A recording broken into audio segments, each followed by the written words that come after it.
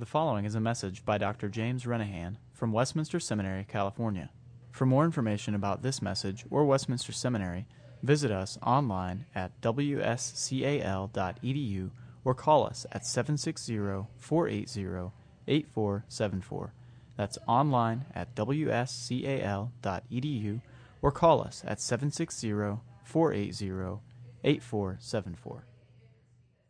Let's pray. O Lord, we thank you for the promises that you give to us in your word and your faithfulness to us each day. Would you bless us now as we study your holy word, we ask in Christ's name. Amen. Please be seated. Please turn in your Bibles to Acts chapter 20, 20th chapter of the book of Acts. I will read verses 17 through the end of the chapter. Acts 20, beginning in verse 17.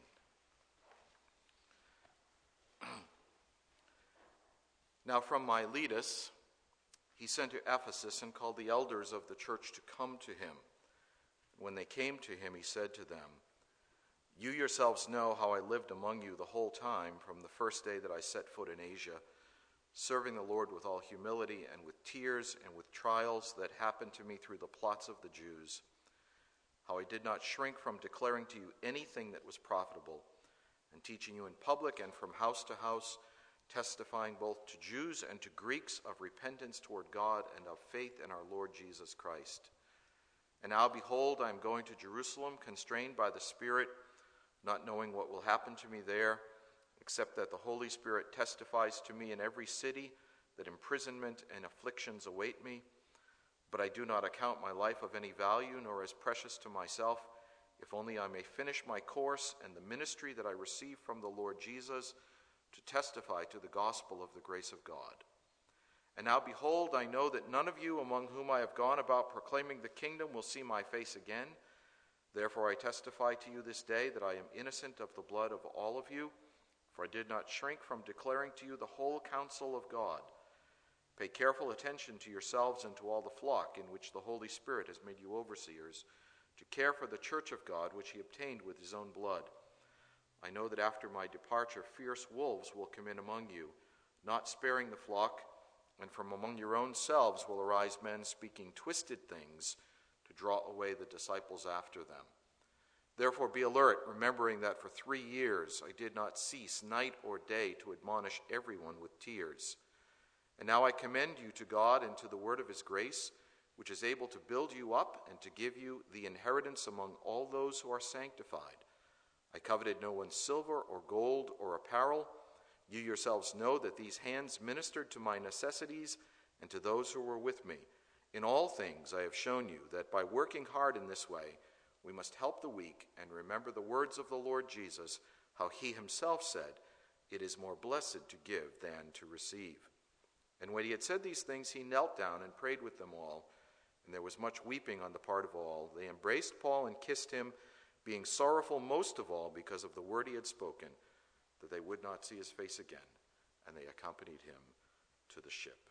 May God's blessing be on this reading from his holy word.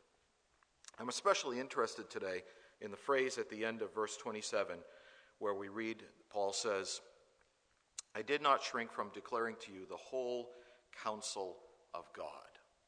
What is the whole counsel of God? Well, there might be various ideas that people have in their minds. It might be that some think that this has reference to everything that God has revealed. Did Paul perhaps work verse by verse through the entire Old Testament while he was with them? Now we know that he was there for 2 or 3 years. In fact, back in chapter 19, something interesting, we're told that he took the disciples, this is verses 9 and 10, he took the disciples reasoning daily in the hall of Tyrannus. This continued for 2 years. There's actually a variant reading that suggests that he reasoned with them daily in the house of Tyrannus for 5 hours a day, from the 5th hour to the 10th hour for 10 years. Just doing the math in my head, that's more lecturing than you get in an MDiv program here. That would be a pretty decent master's program, wouldn't it? To listen to the Apostle Paul for all those hours. Well, we don't know if that's exactly what happened, but it could be. Another suggestion is that when Paul says this, he means that he spoke to them the neglected truths of God. That is, there were some things that other teachers might have ignored, but Paul knew that they needed them. And it was sort of like him saying, I don't just teach the comfortable and convenient truths. I tell you what you need to hear. Somebody else might suggest that this tells us that Paul spoke to the Ephesian elders and he said, I tell you everything that God wants you to do. I've given you instruction in every aspect of life, your family and your employment and your citizenship, eating and drinking, all of these things. I've given you a recipe for the duties of life. You see, there are many possibilities that one might bring to the text, but we need to ask the question, just what did Paul intend here? And Luke gives us some very helpful information that we might know what Paul means. This passage, as you know, is Paul's farewell to the Ephesian elders. And it comes in the midst of a section of the book of Acts in which Luke has a lot to say about Ephesus. Paul had spent nearly 3 years there. He visited them twice. He knew these men very well. But he also knew that he would not see them again. So he calls them down to Miletus, to the seaport town, in order that he might say farewell to his friends. The speech takes on much of a last words kind of a feeling, because that's what it is. Paul is saying goodbye to these men that he has spent so much time with and that he has known so well. And in this speech, Paul speaks about the past and the present and the future. The past describes his ministry, what he has done. The future describes to the Ephesian elders what is ahead. Our statement is in his words about the past. He wants them to think back about his relationship to them and what he has done. In reality, this is a summary of his apostolic ministry. It's a summary of what he had accomplished during nearly 3 years of labor with them. And largely, he wants to remind them of what he did and then to call them to follow his example. Notice verse 28. Pay careful attention. Having said these things, pay careful attention to yourselves and to all the flock in which the Holy Spirit has made you overseers, to care for the church of God, which he obtained with his own blood. Then verse 31, therefore be alert, remembering that for 3 years I did not cease night or day to admonish everyone with tears. And then verse 35, in all things I have shown you that by working hard in this way, we must help the weak, etc. Paul here is saying that his apostolic ministry was to be a pattern for their work as elders in the church. And that makes this passage very important for us because it tells us how we may have truly apostolic ministries in our churches. Now, please hear me carefully. I don't mean that elders are ever apostles. I don't mean that. But rather that the pastoral ministry of apostles must also be the pastoral ministry of elders. That's what Paul is saying here. What I did is an example to you of what you must do. Now, there's another thing that's really interesting about this text. I'm a little bit nervous saying this with Dr. Baugh sitting over there, but I'll venture down this road anyways. Twice, in verse 20 and in verse 27, Paul employs a form of the word hupostello. I did not shrink back. Now, as I think about that, I wonder if Paul might not be using a play on words, because hupostello is only one letter different from the verb apostello. I did not shrink back, but rather I was sent out. He didn't keep himself back from doing the work of an apostle. In fact, he did it. Twice he emphasizes the fact that his life was not characterized by falling back. And I think he implies the opposite. That is, that he completely fulfilled his apostleship.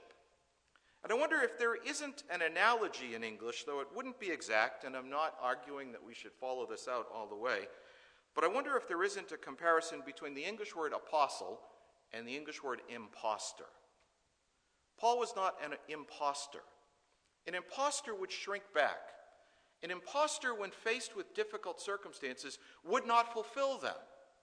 But Paul, whatever the circumstances might be, was willing to do the work that the Lord called him to do, that which an apostle must and will do, and really, by extension, what we all must do. Now, having said that, what does he mean by the phrase, the whole counsel of God? Or to put this another way, what is, according to this text, apostolic preaching? Well, in the context, Paul uses several interesting words. He uses the language of preaching or testifying or declaring or announcing. And all of these things have reference to the act of declaring to them the whole counsel of God. Now, the key word here is counsel, boule. The lexicons tell us that it means plans, to make and to accomplish plans. If it were to be used in everyday speech, it might be used like this. Maybe you want to build a house. And so you set that out as a goal, and you do all of the things that are necessary to accomplish the goal. You save your money, or you obtain funds. You purchase the property. You develop the blueprints. You hire the contractors. You watch as the building is constructed. You inspect the work. You receive the permits to occupy, and then you move into your house. And this process could be described by the word counsel. This is your counsel to build and to live in the house. That's something of what the word means in everyday speech. Luke, out of all of the writers of the New Testament, seems especially to have liked this word because out of 12 times that it occurs, 9 times you'll find it in Luke. And he uses it several times in the book of Acts to refer specifically to the work of God. For example, when Peter preaches on the day of Pentecost in Acts chapter 2, verse 23, he speaks about the determinate purpose of God, the boule of God, and this has to do with the person and work of Christ. God brings to pass salvation through sending his Son according to his plan. In Acts chapter 4, verse 28, when the church is at prayer, they cry out to the Lord about his purpose, about his sovereignty in bringing the death of Christ before men so that they might believe. In Acts chapter 5, verses 38 and 39, Luke uses the word to describe Gamaliel, or he puts it in the mouth of Gamaliel, who contrasts man's plan with God's plan. You remember, if this is of men, it will fail, but if it's of God, there's nothing that you can do to hinder it. There, Gamaliel acknowledges that God's plan cannot fail. In 1336, when Paul is preaching in the synagogue of the city in Antioch, he uses the word in the phrase, the will of God, speaking about David. David served God in his own generation. He died and he was buried. And yet Paul says this immediately after he quotes 2 times from the writings of David, because David acted as a prophet in testifying to the work of Christ. In the cases in Acts where boule is used to speak of God's deeds, it has a very specific referent. And interestingly, in the book of Ephesians, take note, Ephesians, when Paul uses this word in Ephesians 1:11 to speak about the counsel of his will, probably written within 3 to 5 years of his farewell, he speaks about God's counsel in the accomplishment of salvation in Jesus Christ. You see, when counsel is used of God, it refers to God's acts, but not in general. It refers to God's acts in very specific reference to the person and work of Jesus Christ. Now, this perfectly fits what Paul says in Acts 20:27. Notice it again. I did not shrink from declaring to you the whole counsel of God. Really, Paul's apostleship is defined clearly for us. It was to know Christ and to make him known. And on this moment of farewell, down at the seaside in Miletus, as he stands before the Ephesian elders, and he calls them to remember his teaching ministry among them, a ministry that lasted for years, and when he urges them to do the same, they must have understood this point. Paul spent these years with them explaining the purposes of God in Jesus Christ. When he tells them that he did not shrink back from declaring the whole counsel of God, he did not say that he talked about everything that God has revealed. He doesn't mean that he preached through the entire Old Testament. He doesn't mean that he explained to them the neglected truths of God. He doesn't mean that he told them everything that God wants them to do. Now, these are not in and of themselves bad things, and they have a place in the Christian ministry. But that's not Paul's focus here. Rather, it is on Jesus Christ in his person and work as the one who fulfills and accomplishes the purpose of God. When Paul says, I did not shrink from declaring to you the whole counsel of God, put it positively. He says, I came to you and I preached Jesus Christ. I preached that you might know him. This characterized my life and my ministry. Christ is the yea and amen. He is the final revelation. He is the Alpha and the Omega. And ultimately, it is all about him. You know, if you read carefully through the passage, you notice that this fits exactly what Paul says, because he uses a variety of phrases that effectively say the same thing. Back in chapter 19, verses 8 through 10, as Paul is preaching, we have a summary of his ministry in Ephesus. We read this.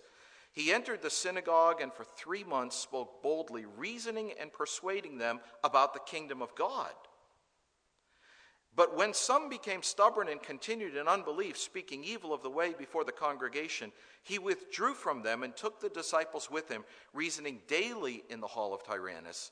This continued for 2 years, so that all the residents of Asia heard the word of the Lord, the word about the Lord, both Jews and Greek. This summary tells us that he spent 3 months talking about the kingdom of God, about the reign, the ruler, the purpose, the power, the goal, which is Christ.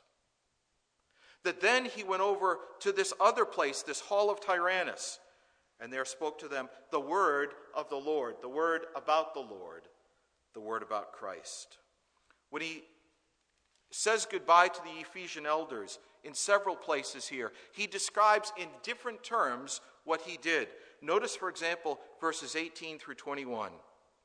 You know how I lived among you the whole time from the first day that I set foot in Asia, serving the Lord with all humility and with tears and with trials that happened to me through the plots of the Jews. I did not shrink from declaring to you anything that was profitable, and teaching you in public and from house to house, testifying to both Jews and Greeks of repentance toward God and faith in our Lord Jesus Christ. This assumes everything about the person and work of Christ. You must repent, you must believe, because God has sent him. In verse 24, he speaks about the fact that he testified to the gospel of the grace of God. What is that if not preaching about Christ? And then again in verse 25, Luke tells us that Paul said that he preached to them the kingdom of God. Dear friends, this is what must characterize our churches. And if we would have apostolic ministries, this is what we must do. Never shrink back from declaring the whole counsel of God. Or to put it another way, always preach the great gospel of the grace of God as it's found in Jesus Christ our Lord. Amen. Let's pray. Our Father, we humbly ask that you would make us instruments of the proclamation of Jesus Christ, and make our churches places that are known above all other things for the proclamation of the gospel of God revealed to us in Jesus Christ our Lord. We ask in his name.